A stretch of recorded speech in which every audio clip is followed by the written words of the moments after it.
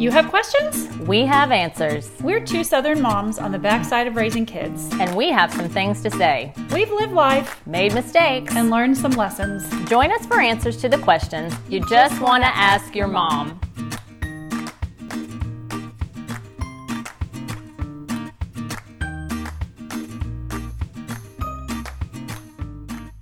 Hey, welcome to another Just Ask Your Mom podcast. I'm Bonnie Blaylock. And I'm Renee Sproles. Well, I'm super interested in today's topic. It's not something I really personally know a lot about, at least officially, but we are going to be talking about emotional intelligence. And today our guest is Nora Martin, who's a longtime friend and associate, and she's going to weigh in with some information and perhaps experience with EQ. Welcome, Nora. Good to have you here.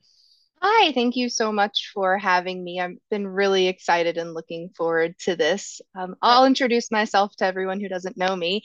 I'm Nora. I live in Seattle, Washington, and I have been friends with the Blaylocks. I went in the Wayback Machine last night to see how long, and it's almost been 20 years that I've known y'all, Bonnie. Hey. Isn't that crazy? Wow.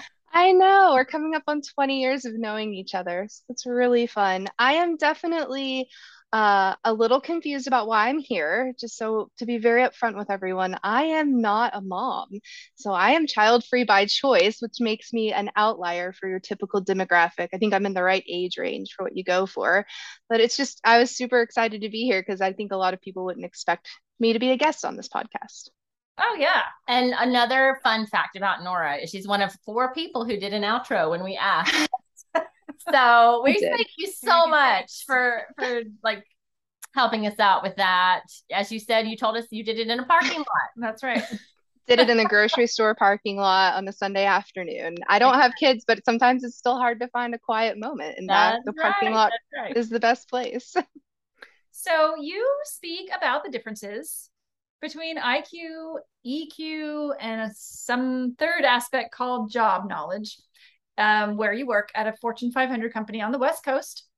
And so tell us exactly how and why you do that. Sure. Everyone has their own unique skill sets, and a lot of us are still looking for them. I'm still looking for some of mine. It's a lifelong journey of learning and discovery about yourself.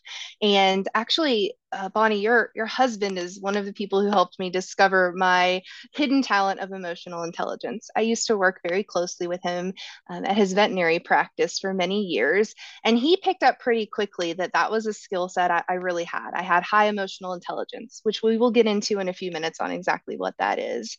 And since then, I've just leaned into it. I've really done a lot of researching. I've surrounded myself with people who also have high emotional intelligence, so I continue to exercise that part of who I am and grow and learn it. And it's just kind of been the guiding light in my career path, actually. And it's the thing that most people seem to kind of clamp onto about me, that they really love to have me around for my emotional intelligence and my ability to teach others about how to improve their own emotional intelligence. Great. I love this topic. My husband is like you, Nora, in that he is very good at emotional intelligence, and he also likes to study it. So I know a little more probably than the average gal walking around about it. And I find it wonderful to be in a relationship with someone with high emotional intelligence. And I find it interesting. We hear almost nothing about it when we are like coming up in high school, like college, times of life, when it'd be really helpful, really helpful to have a skill like this, to understand this concept even. Right. And just to be self-aware. Exactly. Right. So, okay, for this episode off the air, you gave us an assignment, which we don't usually get homework. So I know. I like that. But you know what? We're good students. We did it. We did. You can count on us. We're type A. Right. So, okay, if you want to do the assignment as well, we're going to give you the instructions that we had to follow, and you can pause the podcast and come back when you're done. So what was it that we had to do, Renee? Okay. So the assignment was get out a piece of paper and a pen and tear or cut your paper into 12 pieces. And then you're going to think of 3 people who influenced your life in a positive way. They're so impactful that they stand out to you, but they need to be people that you actually know, not like Mother Teresa. So people that you know, 3 of them. And for each person, think of 3 words that describe why they had such an impact on you. Write each of those words on one of your pieces of paper. This is where I stopped paying attention on accident, and I wrote them all on the names. Well, that happens. Oops. And then I started over because we're going to do things well around here. So those gold personalities. That's right.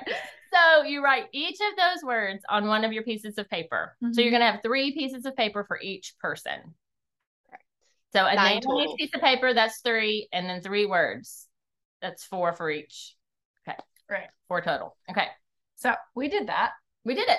Pause now if you want to stop and do it. Yeah, go ahead. So welcome back. If you pause the podcast and you have your answers, Nora's here to help us understand what we're doing. Take it away, Nora. All right. Thanks for leading into my science experiment for me, Renee. I appreciate that. The next step of the science experiment is to give you definitions of what emotional intelligence, regular intelligence, and then job knowledge are. So emotional intelligence is the ability to recognize emotions within yourself and others, and then use that awareness to guide your decisions. It's being able to say no when you need to, share your feelings with others, and solve problems in ways that work for everyone while showing empathy. Bonnie, you had a great example of someone who might not have a lot of emotional intelligence, and that's a TV show I really enjoy, which is Big Bang Theory. So Sheldon Cooper, he doesn't always understand the emotions of those around him, even his own girlfriend at times. But he has really high, just regular intelligence. And just to catch everyone up and make sure we're all on the same page, regular intelligence, or IQ, is the ability to solve problems, use logic, and grasp or communicate complex ideas. And then the third one that I always talk about at work is job knowledge. So job knowledge is skills and knowledge that apply directly to a specific job or task. It's actually what brings people to your podcast. When I was kind of thinking through how I was going to put this on a podcast without a room full of people like I usually do this, I thought, job knowledge is really what Renee and Bonnie have that makes everyone want to listen. That's what gets you here. But then it's your emotional intelligence that makes us all stay and want to keep listening to the full episode or all your episodes like I do. You openly talk about how others might feel in these different situations that you're describing, even if their experiences are different from yours, which makes you very relatable and very comforting to be around. Well, so now that we have having such a warm, fuzzy moment over here. Nora Martin, our paid sponsor, everyone. You're so sweet. And when it comes to kids, at least when we were raising our kids, we focus a lot on IQ because that's what your teachers are going to assess for at certain grades. And, we talked on our episodes about gifted kids and special education, things like that. So they're focused a lot on IQ. But I had never heard anything about EQ ever. Yeah. I mean, we did, because I just told you my husband through his work was doing, this was the early 2000s, right in the middle of the child rearing years. And it was totally revelatory to me. I had never considered this because I did not have very high EQ at the time. But he did. And it's like I said earlier, it's been such a blessing living with someone who's like that to help you develop that. And it is really, really helpful in all your relationships. It's actually relational gold. It is. So that goes back to our assignment. Like, Nora, you want me to tell you my hypothesis and how this assignment's going to end, our little experiment? Yeah. All right. So the 3 pieces of paper where you wrote those names down of the people you thought of, I want you to flip those over. And on one of them, I want you to write EQ, which is emotional intelligence. On one of them, I want you to write IQ, which is typical intelligence. And then on the other one, write job knowledge. And now all the little pieces of paper that you have where you wrote those words or phrases that stood out to you about the people you were thinking of, take a moment to sort them under each category of where they fall. And if you aren't 100% sure, just maybe put it between 2. Like if you're not sure if the word's emotional or intellectual, just stick it in the middle there. So take just a couple minutes and do that. Shouldn't take long. And then we will pause for just a second while you do that. All right. And hopefully you sorted in your back now. So my hypothesis is that all of you are going to have approximately 70% of your words under emotional intelligence. Renee and Bonnie, do you want to tell us what yours were? Yeah, 100. There were 100. All of our words were under the EQ part. Okay, and this is funny, Nora, because we are not warm and fuzzy. Right. People, like we're like, ha ha ha, we don't have to talk every day. Our texts are really brief with one another, to the point. We don't hug a lot. You actually got me to lay my head on her shoulder. I know. I was now. I'm like, that's so odd. I don't ever do that. So it was funny to me. Right. Like it was my dad, my husband, and my grandmother. And it was words like empowering, loving, faithful, gentle, encouraging, strengthening, sacrificing. All of those are emotional. I mean, yes, they were good at what they did, but those were not the first things that. But if they hadn't been, I guess I wouldn't have cared. And if they hadn't have been smart, I guess I wouldn't have cared. I guess. Or at least I wouldn't have been as drawn to them, as attached to them, as glued to them, as you say. Right. Yeah. That just shows us that I think as a society, especially in America, we go into our schools and our jobs and we really think that job knowledge or IQ are the two most important things. Like if you're hiring someone or if you're looking for someone to be friends with, you're just really after someone who knows a lot. But that's not true at all. When you really break it apart and you kind of take down all of your assumptions that you have, it's really someone's emotional intelligence, their way they connect with you, how they navigate the harder side of life, as I like to call it, is what really stands out and brings us all together and makes someone impactful in your life. And that just shows why this topic is so important. If you had both said, well, 100% of mine were over job knowledge, we would have just ended this now and moved on to a new topic. Thank you so much for coming. That was fun. If I'm going to build a bridge, I do want someone with a lot of job knowledge and intelligence. And I guess I wouldn't care so much if they, were my best friend or whatever, because I want the bridge to work. Or a doctor or a hairdresser. Yeah. I want a good hairdresser. Yeah. But you also want the hairdresser to be able to think about who you are as a person, Renee, and think that, so my hairdresser is going to think, okay, Nora camps a lot in a good way, not in a escaping way, in a really good way. I know we've talked down on camping on this podcast in the past. So I just want to call that out right now, Renee. I camp on purpose. I wholeheartedly think that the best people are campers. I'm just not one of them. So my hairdresser... been waiting for a long time to call you out on the camping hate. So my hairdresser is going to think about that I'm out in the woods and maybe I'm not showering every day, but I'm still very clean. And I like to sleep in and I only want to spend 5 minutes getting dressed in the morning. So she's not going to give me a really fancy, fussy haircut. She's going to give me something that she knows I can just wash and go.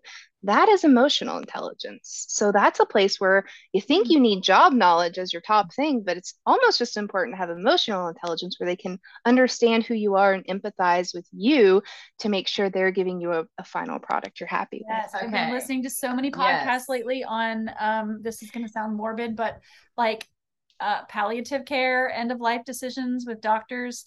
And you want a doctor in that case with tons of EQ. I want them to know their stuff, but if they don't have that EQ, they may as well be in a different field. You have to have that. So true. And yours is way more worthy than my example that I came up with, which was the last time I went to go get glasses. This very flamboyant person was helping me at the dispensary, and they convinced me there was no EQ. They convinced me to pick what they liked. And I came home with these glasses. I looked like Edna Mode from The Incredible. They're ridiculous, like huge. And I brought them home and I opened up the case. I'm like, how did this happen? I spent $350 on glasses I'm never gonna wear. But this is how it happened. That's not really this is how it happened. Yeah. Yeah, might not have asked you some questions at the beginning to understand what your glasses in the past have looked like and what you liked about those glasses and what you didn't like about those glasses. Those are questions that someone with high emotional intelligence is going to ask because we're really, if you have a lot of emotional intelligence, you're really after the why. You want to know the why behind something. Why does Nora need a simple haircut? Why does Renee not want fashionista glasses? Well, that's Renee not one with like Edna mode, which actually was sort of fun. I wore them like twice. You tried. I tried. But that's great. That's a great point. And it's one of the things I've been thinking a lot about lately is just getting curious, getting curious about myself, getting curious about others instead of making instant like judgments, not even judgments in a bad way, just instant information points, data points. This is a perfect opportunity to tell you both what my favorite quote is. My favorite quote that is the background on my computer at work, it's a sticky note on my monitor, I have it everywhere, is be curious, not judgmental. It is from a TV show called Ted Lasso, and that TV show is just packed full. It is packed full of such good emotional intelligence. That whole show is just all about emotional intelligence. And I think if more people, when they were in a tough situation, just took a moment to think, be curious, not judgmental, our world would be so much better. I totally agree. My husband and I just binge watched that show. I think I remember him saying that. Yeah, at the end of the darts scene. Yeah, the dart scene. I mean, Ted has such this winsome personality, and he has really high EQ, actually. He really gets curious about every person in his orbit. And it's beautiful to watch. It's quirky, it's fun. So I think that just get curious applies to, just like Ted Lasso, everybody in the different generations, like Jessica Holder was talking about here. Our temperament program that we did, all of our 4 episodes on that. I can just say going through life without being curious, which is how I was probably in my 20s, does not make for a fun life. You have like a diminished view of the whole world around you, actually. Yeah, it just shrinks. Limited. It really does shrink. Yeah. You know, we said in the intro every time we've made some mistakes and learned some lessons. Don't do that, ladies. Right. That's what I did. Don't do that. And when I stopped doing it, yeah, wow, the world opens up and I start to understand people and don't just think people are ridiculous, quite frankly. Right. The why behind the ridiculous thing that you're talking about. Yeah. I mean, occasionally they are, but generally not. No, there's always something deeper going on, generally. Yeah. So that leads me into the question, like, why is EQ important? That's one reason. It for me personally, it's actually better for the people around you, but it's also better for you.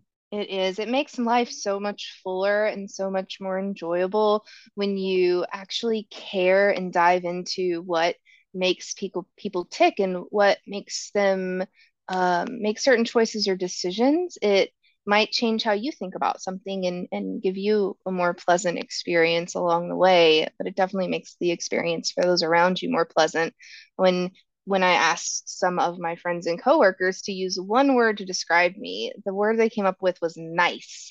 And I was like, wow, they're not very creative. And then when I took a moment and stepped back, I was like, man, that's a great way to be remembered. If I can just be remembered as nice, that's like such an overwhelmingly positive word. Like, she's just nice. Like, come up to me and tell me you just crashed into my car. That's okay. It's just a car. Are you okay? You're okay. Good. All right. That's great. Like, nice is such a good word. And that's why emotional intelligence is so important, because you want people to think you're nice, to think that you're understanding and caring and that you listen, that you get them at the core. Yeah. Right. I think the people that I'm thinking of who probably in the context of this don't have a lot of emotional intelligence are not people I want to spend a lot of time with. They're not people that are fun to be around. They're kind of, I don't know, gruff or dismissive or super judgmental, self-interested. Yeah. So it's not a good way to win friends and influence people. If you are trying to raise your children, we all want our children to be well liked and well rounded and respected in different circles. So I think it just behooves us to know a little bit about the subject and how to guide others to get there. It really goes to the preciousness of others, which is what we taught our kids over and over and over again. That was a phrase we used. And just in a Christian worldview, everyone is made in the image of God. That alone should be like, whoa, hang on a second. How can I see the image of God in you? How has God made you uniquely with your set of gifts and your life experiences, and how has that shaped you?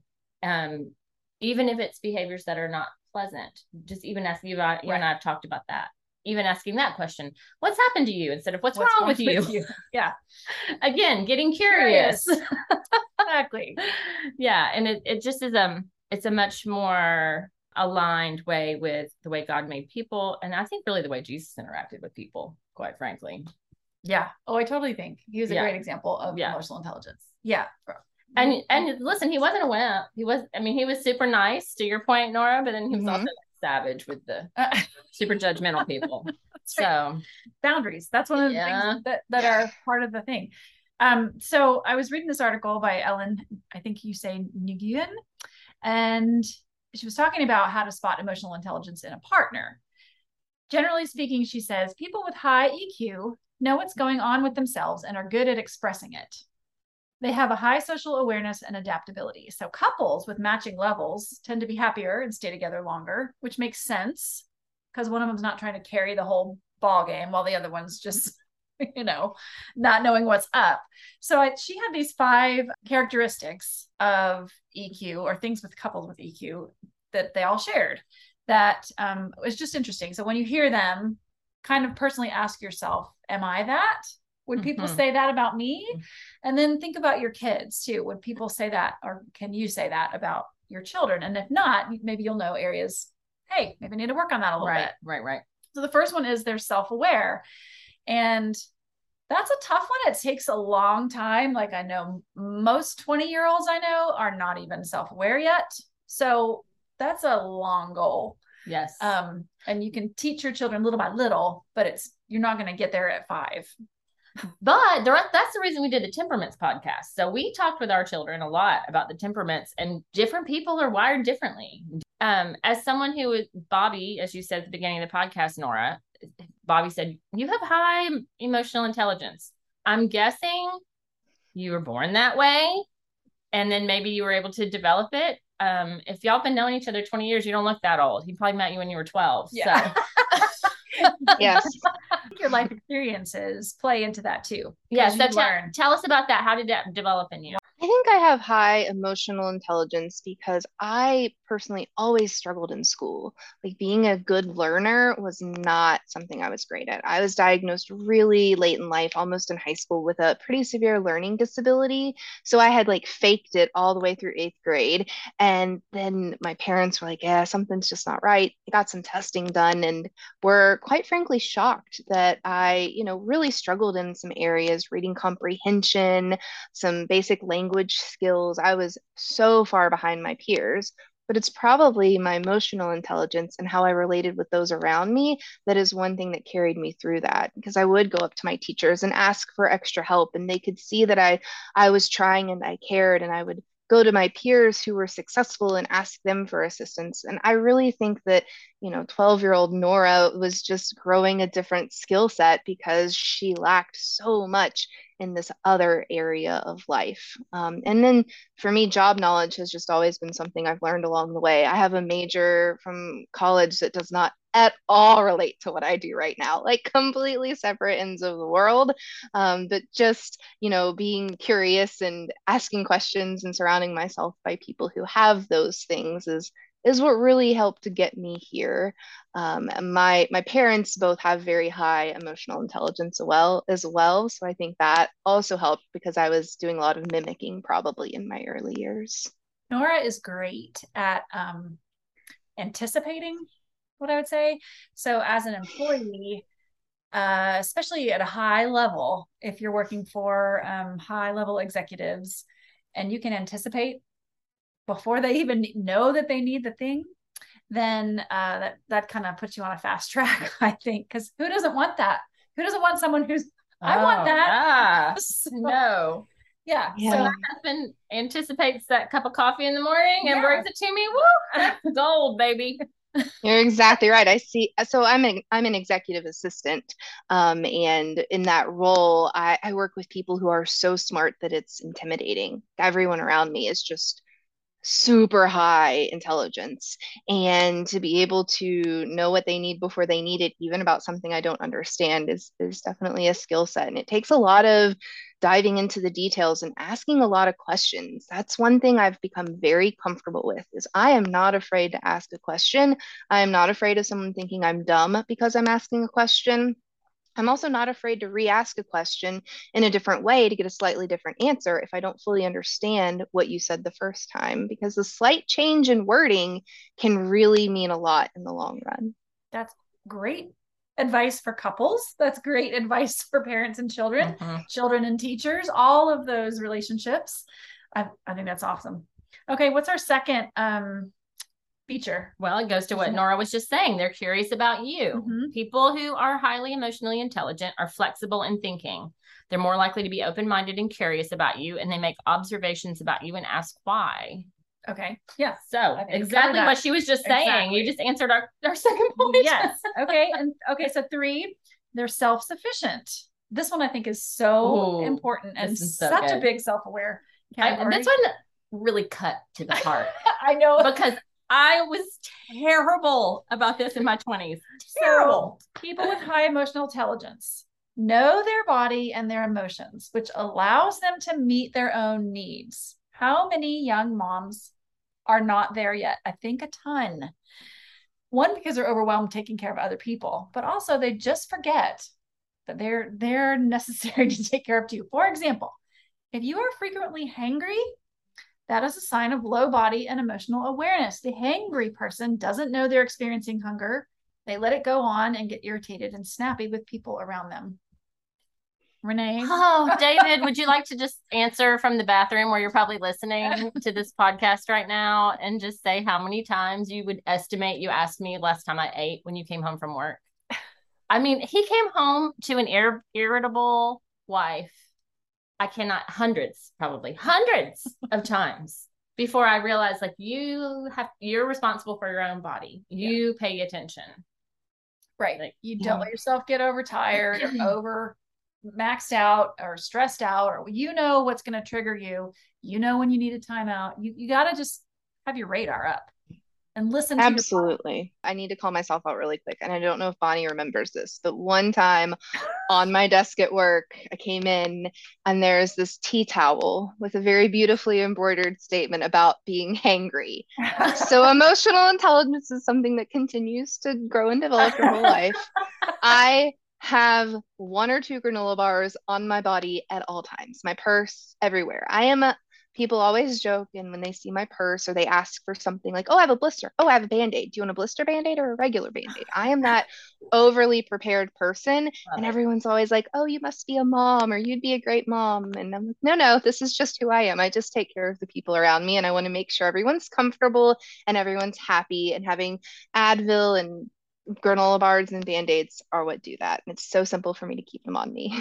I love that. It's like a Mary Poppins bag. Yes. Practically perfect in every way. I love it. All right. Number 4, people with high emotional intelligence have good boundaries. So when people are self-aware, they know what boundaries to set. And on the other hand, allowing emotions to override rational judgment and overlooking bad behaviors is a sign of undeveloped emotional intelligence. That's interesting. Talk about that a little bit. Yeah, you don't want to sweep things under the rug. Think about in a relationship. That's the easiest way for me to think about this one. If my partner is always smacking his food, and that is the thing that like gets into my soul, and I just don't say anything because I'm like, well, I'll be the bigger person and I will just deal with this. But secretly, every time we have a meal, I'm like, I want to sit in another room. That is not healthy. That is not healthy for you. That is not healthy for them. And that is not healthy for your relationship. So being capable of saying, this is a thing about me that I am not handling well, and I need your help to work through it. And, maybe there's a compromise. Maybe you don't eat crunchy foods together or something like that. But being able to have that conversation is so important, because if not, you're just going to grow resentment towards that person. And that's not good for anyone. Right. refer to our boundaries episode. We have a whole Yes. podcast on that one. Yeah. And then this is just goes without saying maybe, but people with high IQ have healthy, lasting, non-romantic relationships. Being around others requires an individual to develop their interpersonal skills. So if you're looking for somebody, if you're single, look for somebody who has a great relationship with their family or friends or is close with other people. Okay. What? I could not articulate this, but in my 40s, we moved back to Murfreesboro, and you pick up with old friends, like my friend Bon right here, and then you have new friends because it's like a weird thing because you're coming back home, but people have moved on, right? And so you pick up some new friends along the way. All right, so I met this family, and I noticed that they didn't really have any friends from their past, and there was always a story about why that friendship was not any longer, and like a little like antenna went up in my head and thought, like, why can't they maintain long-term friendships? And sure enough, just a few years later, all of us were dropped as well. And it's just it's a habitual thing, so it's a real low emotional intelligence. That is something to notice. It really, you don't want to write people off, but you only have so much time to invest. And we always are telling moms, make friends, get a community, right? But be wise. But watch for the ones that you do make. Yeah, watch out and kind of look for the good ones. And for teenagers and young adults in dating relationships, that's a red flag. If your potential boyfriend, girlfriend doesn't want you to have friendships and they don't have friendships, or they're really hateful to their parents or grandparents or whatever, steer clear. Yeah, steer clear. Or maybe just sometimes I feel like there's like a bullseye of friendships for me. So like sometimes people can be kind of on the edges more. They don't have to march all the way to the inner circle. Yeah. And you can have some, touch points of interaction, but maybe they're not your best bud. Right. I mean, what do you think, Nora?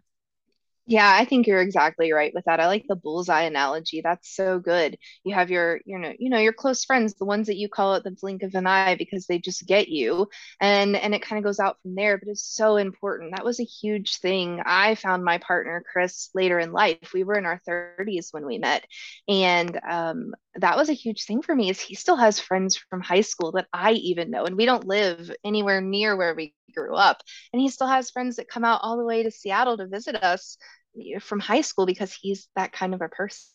He's a great friend to others, and that to me was a really endearing quality. Okay, so I know the story of how you met, Nora, you and Chris. So tell us, how did you meet exactly, and what ways are you emotionally intelligently compatible?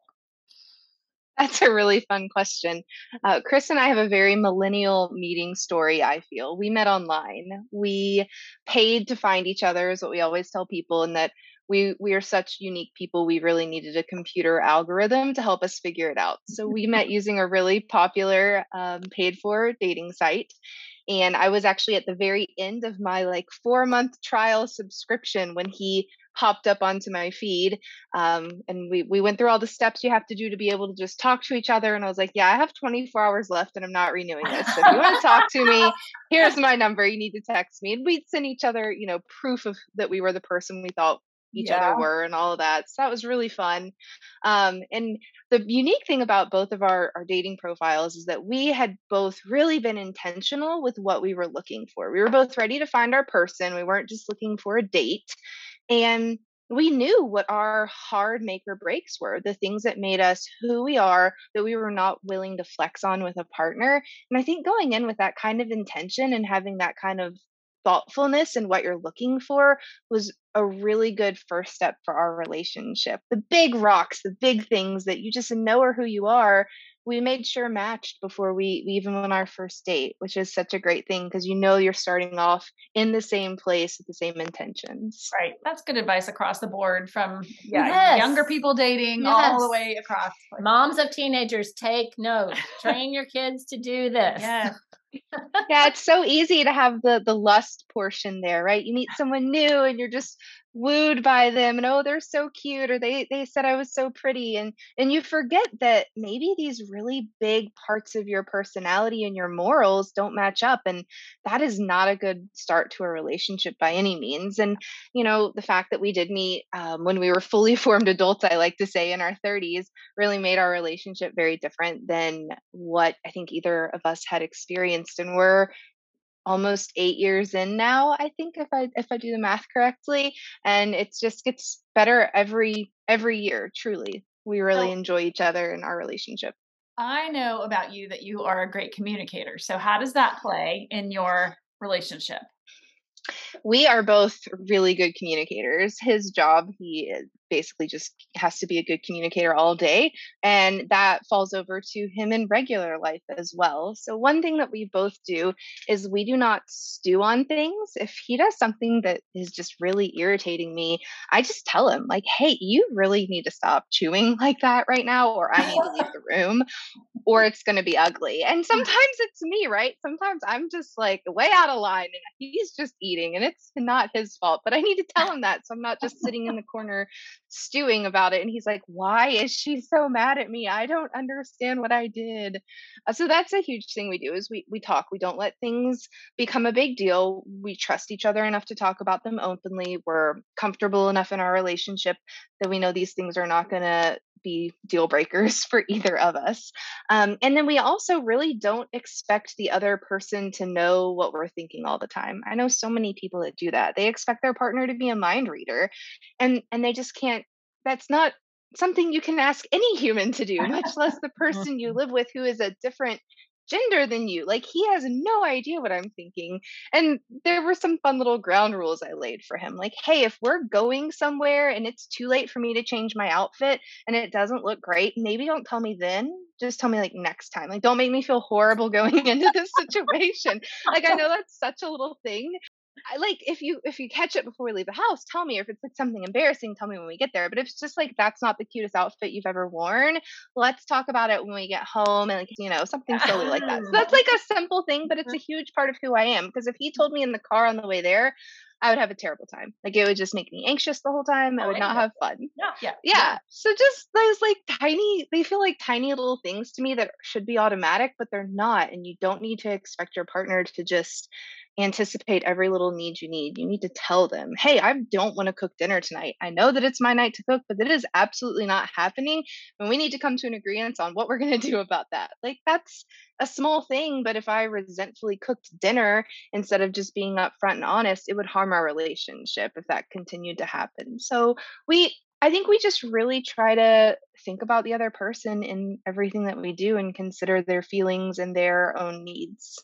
This cooking dinner thing, you made me think. So this is a common thing. It's so across the board. A lot of women, the sink is full of dishes and the dryer is full of clothes, or the clothes are on the sofa, dumped out of the laundry basket, and they don't want to have to tell their husband, hey, would you please fold those clothes? Or, hey, will you please, what say you, emotional intelligence expert? What shall we tell these women to do? The Fair Play book is helpful. Yes, please. Yes. Yeah. I agree with that. I am not perfect when it comes to this either. I will say that our household duties are not evenly distributed, but we've come to an understanding of, like, here's where we sit. This is what we do. And if it needs to change, we talk about it. So, for instance, he told me, date number 2, I am probably never going to cook a meal for you. That's a big rock for him. He hates cooking more than almost anything else in the entire world. He hates that. And I was like, okay, I'll take care of food. I don't want to ever touch a dish. That's just if I'm cooking and like thinking through and purchasing everything that we eat, I am never touching a dish. And he's like, that sets up for good success. I love doing the dishes. And now it's like a huge joke. His mom got us dish towels that say, I'll cook, you'll clean. Like, it's a whole thing. But that's our relationship and that's what we do. And it works really well for us. And DoorDash cooks some for us. And then he has easy dishes. So it's like a win-win, right? DoorDash does my job. And then you just throw away takeout containers. So we both get a night off on those. So again, not perfect by any means, but that's one of the things we do. Also, I don't like cleaning bathrooms. I'll do the floors, I'll dust, I'll mop, I'll vacuum, but I'm not touching a bathroom. So that's another one. Now I can't complain if the bathrooms are not cleaned the exact way I would clean them. I need to clean them myself, or let him know, like, hey, did you notice the next day the bathroom mirrors were really weird looking? He's like, yeah, I hated that cleaner. Can you get a different one next time you grocery shop? I'm like, sure. Like, instead of stewing over it, I just told him, and he's like, I agree. That cleaner is the worst. Let's get Windex brand next time. Just something small like that. So we do have little things that are divided in our relationship to really help. I do not ever take out trash. That is like a hard line for me. I hate taking out the trash. I don't want to think about, in Seattle, we have this really weird trash stuff we have to do. Everything gets sorted exactly how it needs to be. There is no waste put in the wrong bin. That's all on him. I'm not in charge of that. So Yeah. we definitely put some good foundational ground rules around things, so we know where the expectations lie, and it makes our lives a lot simpler because we're not having decision fatigue from deciding all the time who has to do what. Right. Or expecting one thing and getting another thing, Yeah. and then having a fight Yeah. about it. Yeah. Yeah. So that's emotionally intelligent. Say what you need, say what you want, say what you prefer, and negotiate and talk about it. Every couple's going to have different ones, but do it. Don't just bring in your family. This is the way we've always done it, and expect that's going to happen magically in your house, because it's not. Mm-mm. It's just not. No. Yeah, every couple should negotiate their own way forward, like in this. I remember getting real irritable, like in my 20s and 30s, about how my parents had done this deal and divided and conquered, and I thought it was unjust. And one time, finally, it was like the Lord said to me, Renee, is that your marriage? Because they seem actually really happy. And it's like, you know what? You're right. That's not my marriage. And that's the deal they've struck. And I need to honor that. Everybody seems to be doing good over there. And to just calm down and like leave them alone and just be sure you're getting done in your own relationships. Right. What you Keep need. your eyes on your own paper. Yeah. Okay. Yeah, you can't judge someone else's relationship and think that yours is going to look exactly like that, because when we look at someone else's relationship, we're looking at this teeny tiny little part of it. Just what they're wanting to show us, whether that's on social media, whether that's on how they present themselves when you see them at the grocery store. You're seeing this very small, very curated part of their world. It's super easy to look at our Instagram account. We have a joint Instagram account for our adventures that we do, and to look at it and think like, wow, they have the perfect life and the perfect relationship. And oh, if only I had blah, blah, blah, I could be like them. But that is not the truth at all. We're just normal humans, and we fight about stupid stuff just like everyone else does, even with emotional intelligence on board. So giving yourself grace and giving your partner grace is also a huge part of that, I think. Absolutely. And a rule, what was the rule that one of our friends in small group told us, Bonnie, years ago? Rule number 1, you just never know. You don't just know. never know. You think you know what's going on in other people's marriages? You don't know. You don't know. You don't know. You really don't. And you don't want to know unless they want to tell you. You don't want to know. Trust me. It's crazy enough over here. Exactly. For sure. Okay. Well, as we wrap this up, we want to kind of like bring this to parents. How can parents teach emotional intelligence to their children? Because you said, Nora, you were born probably bent that way, but it is teachable, correct? Absolutely. I think my personality is one that makes me lean towards being emotional intelligent, but it is a skill that I have worked on a lot. I was not this person. I mean, Bonnie knew me 15 years ago, and I was not the person I am today when it comes to these things 15 years ago. First, it's, just life experience, what you go through in that time, and the struggles that I faced, and the great accomplishments that I've made, and the people that I've had come into my life that have taught me things. All of that has definitely helped.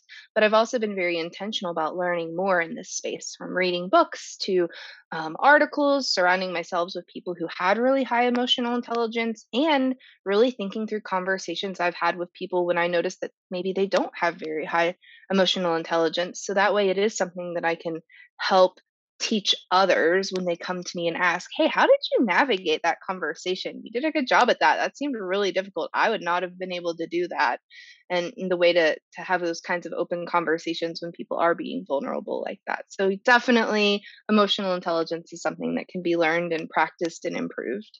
Right. So you kind of it's like everything else. There's a standard somewhere, at least a minimum that you're trying to get to with your kids. So you can't just say, well, you don't have it and let it go. We all need to exist civilly together in society, and it improves our relationships. So it's worth investing a little time teaching your kids this. And one of the great things, one of the key things to teach your kids is delayed gratification. I don't know if you remember that test that went viral for a while online where you put some kind of candy in front of your kid and you leave the room and you say, don't eat anything. I'll be back in just a minute. And you video and see some of our friends did that and were super successful. Some not so successful.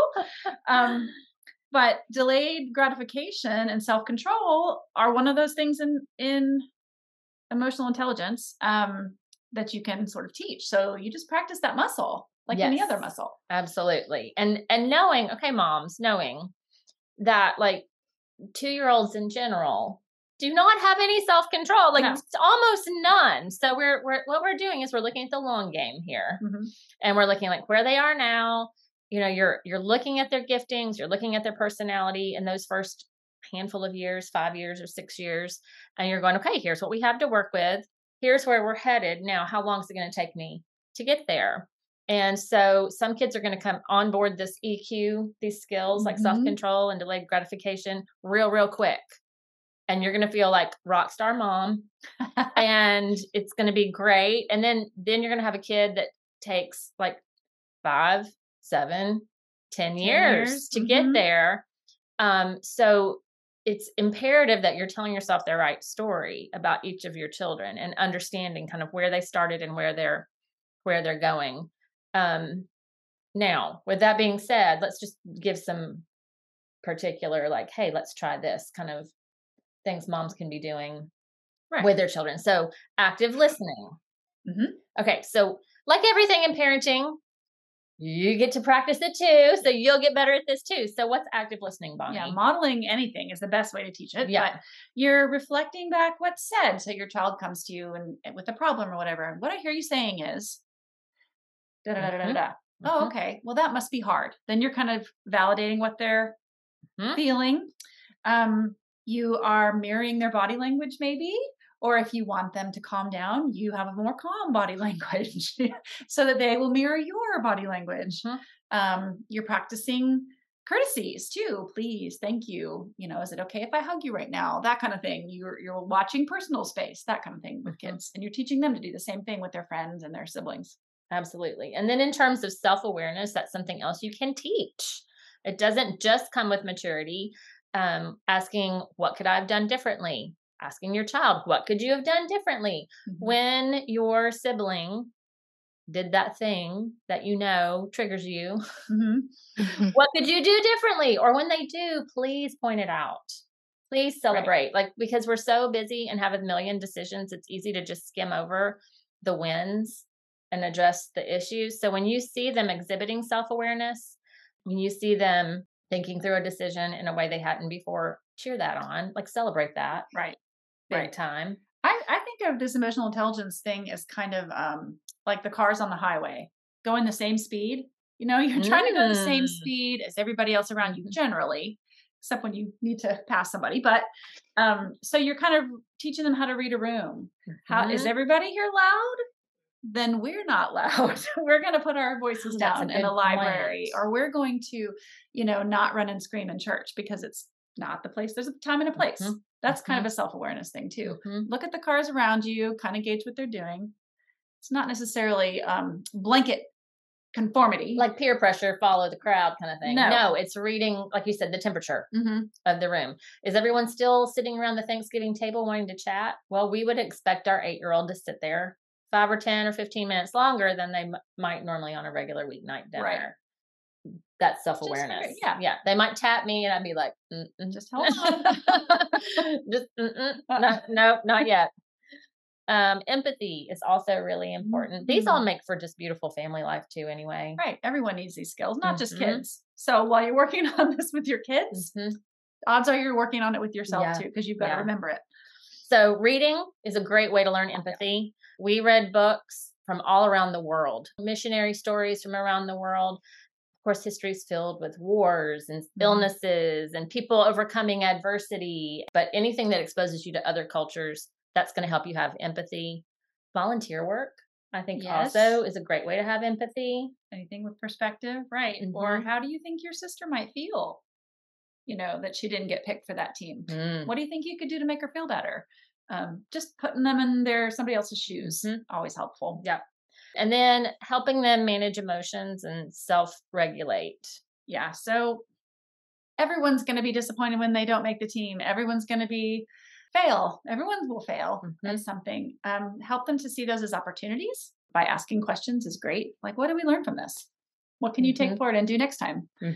Just like how we're wanting to teach our children and the younger generations how to be emotional intelligence. At the same time, you also need to make sure you're keeping your skills sharp and growing as well. So I have some tips for the older folks, maybe not kids, like the parents or the aunts and uncles or the grandparents to think about. So in conjunction with what you just talked about, Bonnie, here are some that within ourselves we can really think about day to day to make sure that we are using emotional intelligence and modeling that for our little ones. Paying attention to ourselves, how we are interacting with others and how they are receiving our interactions is a huge one. Don't just talk to talk. Don't completely separate your mind from what you're saying or from the situation. Really be present and really think about what you're saying, how you're saying it, what your body language is. If I'm sitting here having this conversation with you ladies and have a huge scowl on my face, it's not going to be the same conversation as if I'm smiling and engaged and happy and kind of modeling what you both are doing. That helps bond us and allow our conversation to flow a lot more freely. Also, using positive language. It's so easy, especially if you watch the news, to really get yourself in some negative speaking and focusing on the negatives and just leading with negativity. So trying to make a point in your day when you wake up to say, I'm going to model positive behaviors today. I'm going to look at things in a more positive light. Now, that's not glossing over that horrible things happen to us in our world every day. It's very important to feel those feelings as well. But instead of when you stub your toe on the kitchen table, just getting mad at everyone around you, give yourself a second, take a deep breath, and maybe even laugh at yourself. Like, I've stubbed my toe on that table 17 times. Perhaps we move the table. Perhaps I will wear steel-toed shoes. Like, turn it into something more fun, right? It's not the end of the world. You don't need to bring all those around you down with it, or even bring yourself down with that. It's just a small part of your day. And then, kind of along with that toe analogy, just keep going. Don't let hang-ups stop you. If you found that today maybe you were not using your emotional intelligence, you did snap at a lot of people, or you didn't have great conversations with others or put others first when you should have, forgive yourself. Wake up the next day and just start fresh. No one's perfect. This is a skill everyone is working on all the time. This is not something that you're going to just figure out and never have to think about again. So really give yourself grace and just keep pushing through. Also, watch your stress level. If you know that it's a stressful time, set yourself up for success. Maybe, have dinners pre-prepared or cheat at dinners and do DoorDash. Like, just do little things so you have more energy and more of a fuse to really focus on leading with the positivity and using your emotional intelligence.